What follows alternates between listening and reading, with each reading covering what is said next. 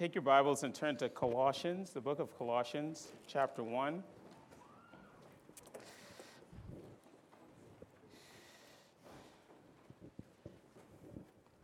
Book of Colossians, chapter 1, as we continue our series on the treasury of Christ. This week I was reminded of why I love the Word of God so much. And it's because every time I open the Word of God, there is nothing, no other book I've ever read that has exposed, diagnosed the condition of my heart, and then tell me how to address that condition. Now, there's some of you that have read thousands upon thousands of books. I don't think I'm up there yet, but I've read enough to know that no other book compares to the Word of God. It doesn't matter to the book that you read. It could be psychology, it could be whatever, and those are really good books. But there is no book that is ever written by anyone that can tell you exactly the condition of your heart and then provide the remedy for it. No other book does that. I was reminded of that afresh today. Beloved, we have been gifted by God in His infinite wisdom to provide a book that tells you and describes the condition of your heart like nothing else can. And so when you pick up the Bible and you read it, you are exposed. You're exposed.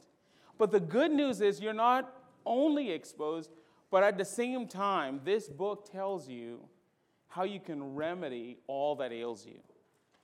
Now, the Bible isn't a manual for how to. There's sometimes you have to apply principles. But I hope you're reading this book on a regular basis. And I'm hoping that as you read it, you pray to the Holy Spirit to illumine those parts of your heart and mind that need addressing, and it will do that. Because there's no other book on the planet that does that. No book ever written that has done that. And I was reminded of that again afresh. Do you all mind just turning me down a little bit? For some reason, I seem a little bit louder than normal. I'd appreciate that so much. Thank you. All right, with that little preamble, let's go to Colossians chapter 1. We're going to read verses 3 through 14. Hear now the word of the Lord. We always thank God, the Father of our Lord Jesus Christ, when we pray for you, since we heard of your faith in Christ Jesus and of the love that you have for all the saints, because of the hope laid up for you in heaven. Of this you have heard before in the word of truth, the gospel, which has come to you, as indeed in the whole world it is bearing fruit and increasing, as it also does among you since the day you heard it and understood the grace of God in truth, just as you learned it from Epaphras, our beloved fellow servant. He is a faithful minister of Christ on your behalf and has made known to you your love in the Spirit. And so from the day we heard, we have not ceased to pray for you, asking that you may be filled with the knowledge of His will in all spiritual wisdom and understanding, so as to walk in a manner worthy of the Lord, fully pleasing to Him, bearing fruit in every good work and increasing in the knowledge of God, being strengthened with all power according to His glorious might, for all endurance and patience with joy, giving thanks to the Father who has qualified you to share in the inheritance of the saints in light. He has delivered us from the domain of darkness and transferred us to the kingdom of His beloved Son, in whom we have redemption, the forgiveness of sins. Well, all flesh is as grass, and the glory of man as the flower of grass. The grass withers and the flower fades, but the word of the Lord shall endure forever. And this is the word that will be taught unto you. Amen and amen. Well, let's go to our Lord in prayer. Father, we thank you so much for the power of your word. As was mentioned earlier, there's nothing like your word. There is nothing that does a more thorough job of addressing the full scope of our emotions, the full scope of our intentions, the full scope of our desires. There's nothing. It exposes those things plainly. But at the same time, by your grace, your word also gives us truth that we can live by, truth that brings life. And so I pray that today for all of us, that as the message of the gospel is proclaimed, it will bring life, and not just life, but life more abundantly. We pray and ask this in Jesus' name. Amen and amen. Well, we started a series on the book of Colossians on the preeminency of Christ, the fact that Christ is our greatest treasure. And if Christ is our greatest treasure, if he's the one that should be the treasure of our hearts, then all treasures flow from him. One of the things I made a point of saying is that the Christian gospel, when you look at the Christian gospel, what is the Christian gospel at its core? The Christian gospel at its core is a message about the preeminency of Christ in our life. That Christ is the most important thing, and therefore everything else flows from that. And as we began to talk about some of those blessings, one of the blessings that flow from that is that we are made saints. We're made saints of God. That even though we're sinners, at the same time we are made righteous, and that is what it means to be a saint. In fact, Paul goes on in Colossians chapter 1, verse 12. Look at it for a moment. If you look at Colossians chapter 12, Paul further describes what a saint is. He says, giving thanks to the Father who has qualified you to share in the inheritance of the saint. That word there, qualified, is a powerful word because the word literally means to make worthy. So what is a saint? A saint is someone who has been made worthy by God. It's someone who has been given infinite worth before the Lord. That's you. That's all of us. We've been given infinite worth by God. You know, as someone who struggled all his life with thinking, am I worthy? Am I worth anything? And there's some of you inside here today, this resonates with you. Do we ever measure up? Are we ever good enough? Are we ever smart enough? Are we ever talented enough? Can God use us to do anything? The power of the gospel says yes, yes. Why is that the case? Because you have been made a saint. You've been made a saint. Now, again, you might be sitting there and you might be a little bit unconvinced. You might say, well, Pastor Dennis, how do I know this to be true? Everything you're saying is awesome and amazing, that I've been made a saint by God, that I'm giving this infinite worth by God. How do you know that to be true? How do you know that to be accurate? Here's how I know it to be accurate. Look at the cross. Look at the cross. Look at the extravagance of the cross. Look at what it cost God to make you a saint. That's how you know.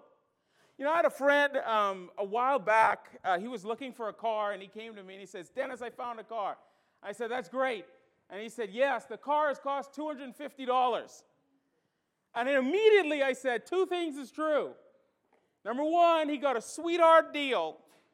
Or number two, I'm going to have to help him push this down the road. Right? Only those two things are true. And just so I get rid of all the expense, he did not get a really good deal. And I eventually had to help him push that car down the road, right? But see, we know this. We know this. We know that if we pay little for something that's valued a lot, right, we're not getting an accurate value. But when we look at the cross, when we look at what Jesus Christ has done for us, that is a sign of how much you are valued by God. That you have been given a value of infinite worth. Why? Because Christ died for you. Christ died for you. And Christ would not have died for you had you not been valuable to him. And so when we read in the Word of God that we've been made saints, that should make all of us leap with joy. Why? Why? Because you've been made worthy. You've been made worthy. And because you've been made worthy, now you can walk and act as if you have life more abundantly because of the extravagance of the cross. Paul says it like this in Romans 8:32. He who did not spare his own son, but gave him up for us all, how will he not also with him graciously give us all things? That's an argument from the greater to the lesser. God has given you the most valuable and important thing. That's his son, Jesus Christ. And it's through his death, burial, and resurrection now you have been imbued with infinite worth. And there is nothing else that he would withhold from you. There's nothing else he wouldn't give to you. There's nothing else that he can do for you because he's given it all to you. I'm reading through the book of Job, and I'm like, how does Job hold it together? He's lost his wife. Not his wife. God kept her alive, which is interesting. I know.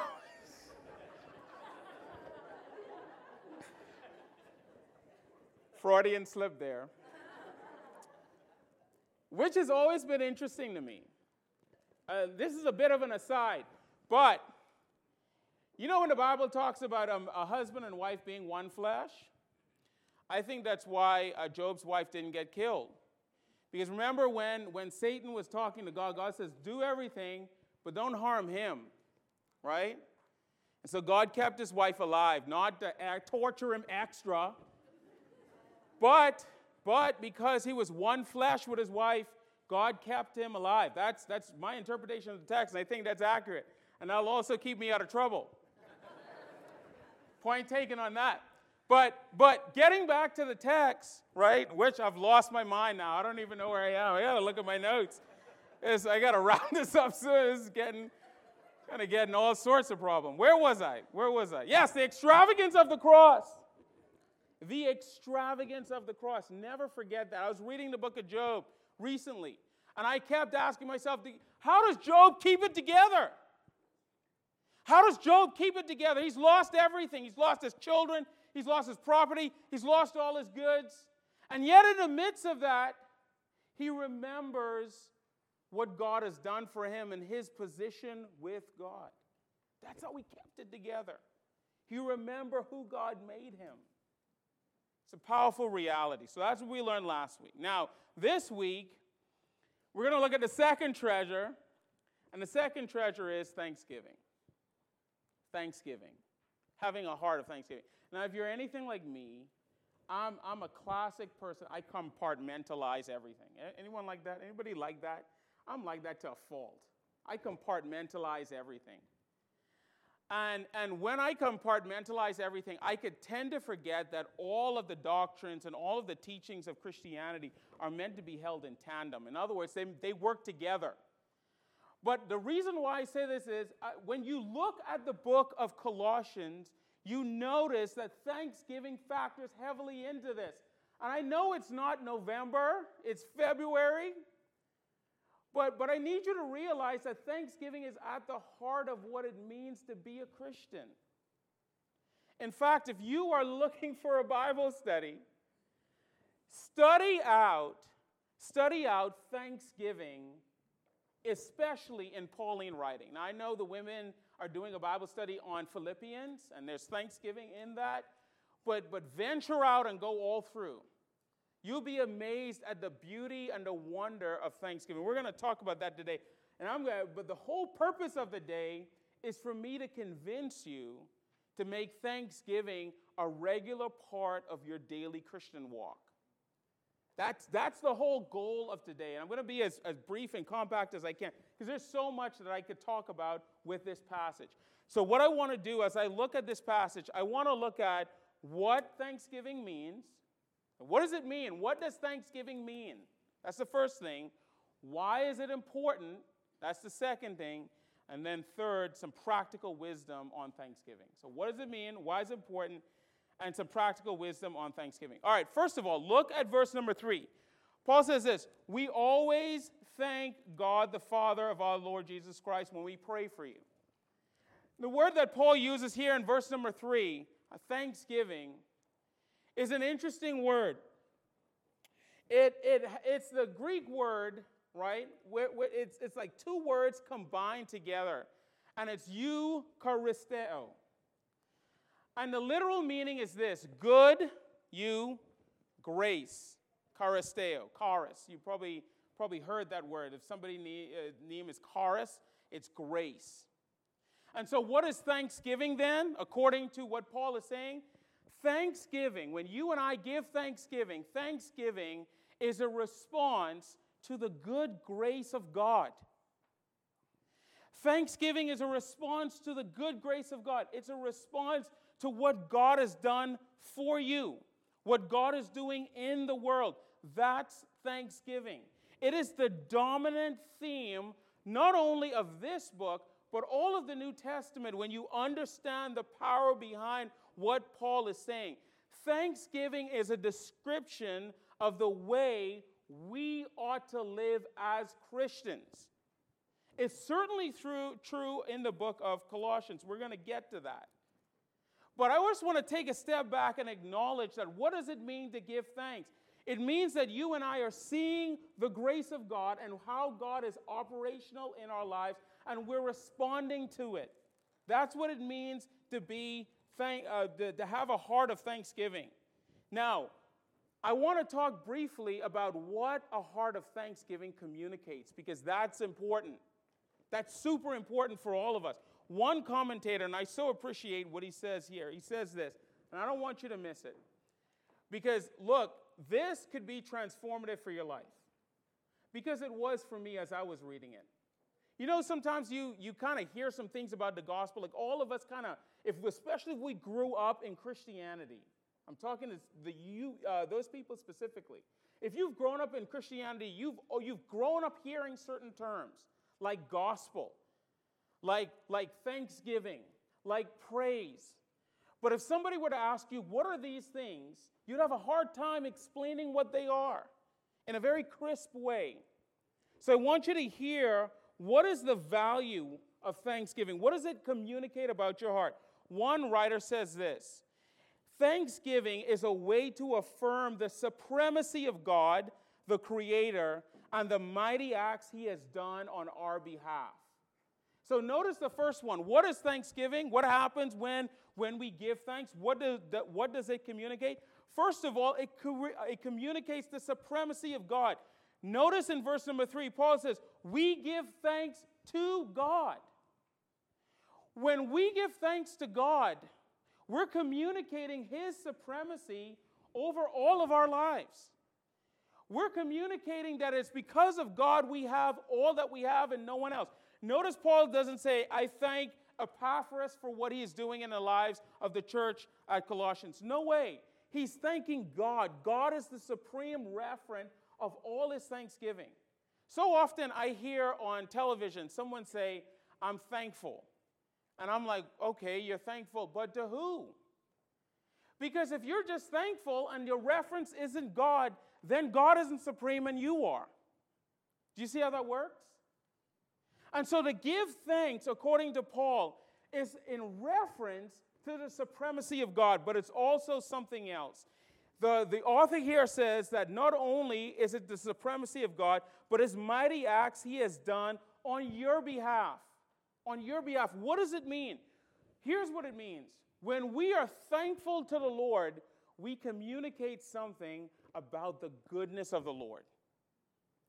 It communicates something about the goodness of your God.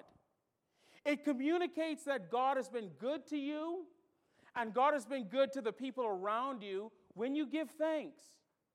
That's why it's so important for God's people to give thanks, because it says something about our God. Several years ago, I was in a group of Christians, and we were just talking about just our week. This is many years ago. And I just remember this stood out to me. We were all in a circle. We were talking about our week, what was going on in our life. And when I left, I felt more depressed than when I came. Now, look, I want to be very careful here because this is important. This is so important. I'm not saying deny the bad things that are going on in your life, because that's not what Thanksgiving is, and we'll get to that in a moment. But there's a sense in which when you and I talk about who God is, we need to be careful that we're thanking God for what he has given us and what he's done in our life, because we could communicate that God is not good. There's a risk in us being unthankful. We could communicate that God is not good to us and not as good with the people around us. That's so critical when it comes to Thanksgiving and being a thankful person, because it shows the inclination of our hearts. Is our heart inclined to see the blessing of the Lord in our lives at all times? It's a way of conditioning our heart to show the supremacy of the Lord. So that's what Thanksgiving is. Thanksgiving is a response to the good grace that God has given us. Second thing is, why do we need to be thankful? Why do we need to be thankful? Paul actually tells us in this passage, but you have to pay attention to what Paul is saying. Notice with me, Paul gets a report from Epaphras. And what is the report? Look at verse number 21 of Colossians chapter 1, verse number 21. He gets a report from Epaphras, and the report is this, that there was a group of people who were once alienated and hostile in mind, doing evil deeds. That was the initial report that he got. Here were a group of people that were wicked, that were doing awful things. But now, if you look at verse number 12, Epaphras told him that these people who were once alienated and apart from God, they began to, Paul says, he gives thanks because now Christ has qualified them to share in the inheritance of the saints of light. And he has delivered these people from the domain of darkness and transferred them into the kingdom of his beloved Son. Now notice the arc of this story. The arc of this story is that these were people who were once sinners, alienated from Christ.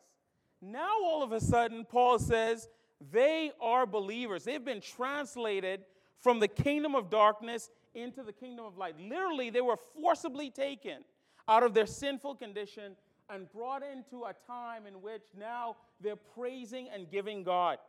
Now notice what Paul says again in verse number 3 in response to that.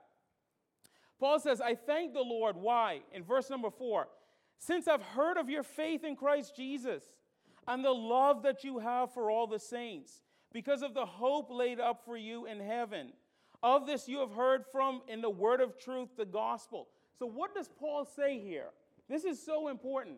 Paul is saying this, look, I've heard about what God has done in your life, how you now have faith, how you now have hope, and how now you're loving people. And in response to that, what do? I give thanks. Paul right here is showing us how our hearts need to be trained to give thanks to the Lord. And that's needful for us. There's a song, Come Thou Fount of Every Blessing, written by Robert Robertson right around the 1900s.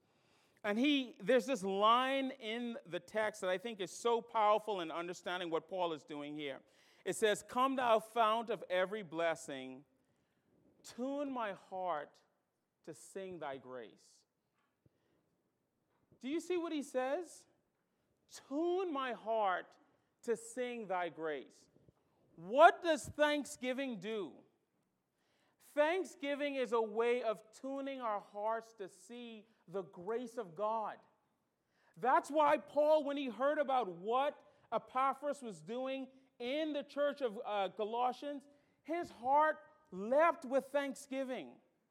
His heart exploded with thanksgiving. Why? Because his heart had been tuned to hear the grace of God and the power of God. Now, you might say, well, Pastor Dennis, that's great, but what does that have to do with us? Here's what that has to do with you. It is very dangerous to have a heart that has not been tuned to thanksgiving. It's very dangerous to have a heart that isn't constantly waiting and seeing the goodness and the grace of God. Let me give you a practical example. And this might sound a little silly, but it's true, right? I think many of you know I play disc golf. And I love playing disc golf. I don't play as much now, but I used to play disc golf. And I've only hit 2 people in my entire life. Only 2. And both of them were children. And both of them were in the head. It gets worse. And both of them were at a birthday party. Okay? And let me explain, because this is so important. This is so important. Where I played disc golf, when I lived in Pensacola, there was an open area where they would throw birthday parties all the time. And it was right next to the disc golf course. I don't know who designed this course. It's a bad idea, right? But what started happening was, as they throw these birthday parties, kids would get their toys, and they would give them their toys. And for some reason, these kids would absolutely freak out that they did not get the toy that they wanted. And on both occasions where I threw my disc and inadvertently hit these young children, and it was inadvertent, the kids absolutely freaked out because they didn't get the toy that they wanted. I mean, they started yelling and screaming and spitting at their parents, like, you're stupid, I didn't get what I want. And then they started running. And when they ran right into the path of where I was throwing my disc. And in the providence and mercy of God, I was used as this instrument for righteousness in these kids' heads. And look, you should have been, you ought to have been there, because even in telling the story, you wouldn't believe me. I have verifiable proof, unfortunately, that this happened, right? And in both times, I threw my disc, and just as they were running, and boom. And eventually, it became a joke. When we saw people having a party, they would say, hey, Dennis, get ready to throw your disc. A kid's freaking out, right? But why were those kids freaking out? Why did these kids get hit with my disc? Twice. Because those children failed to see the goodness of what the Lord had given them. Okay, yes, that's a simple example of 2 little kids getting hit by a disc, because they miss the goodness of the Lord, the goodness of their parents towards them. But this could actually have tremendous impact on our lives spiritually.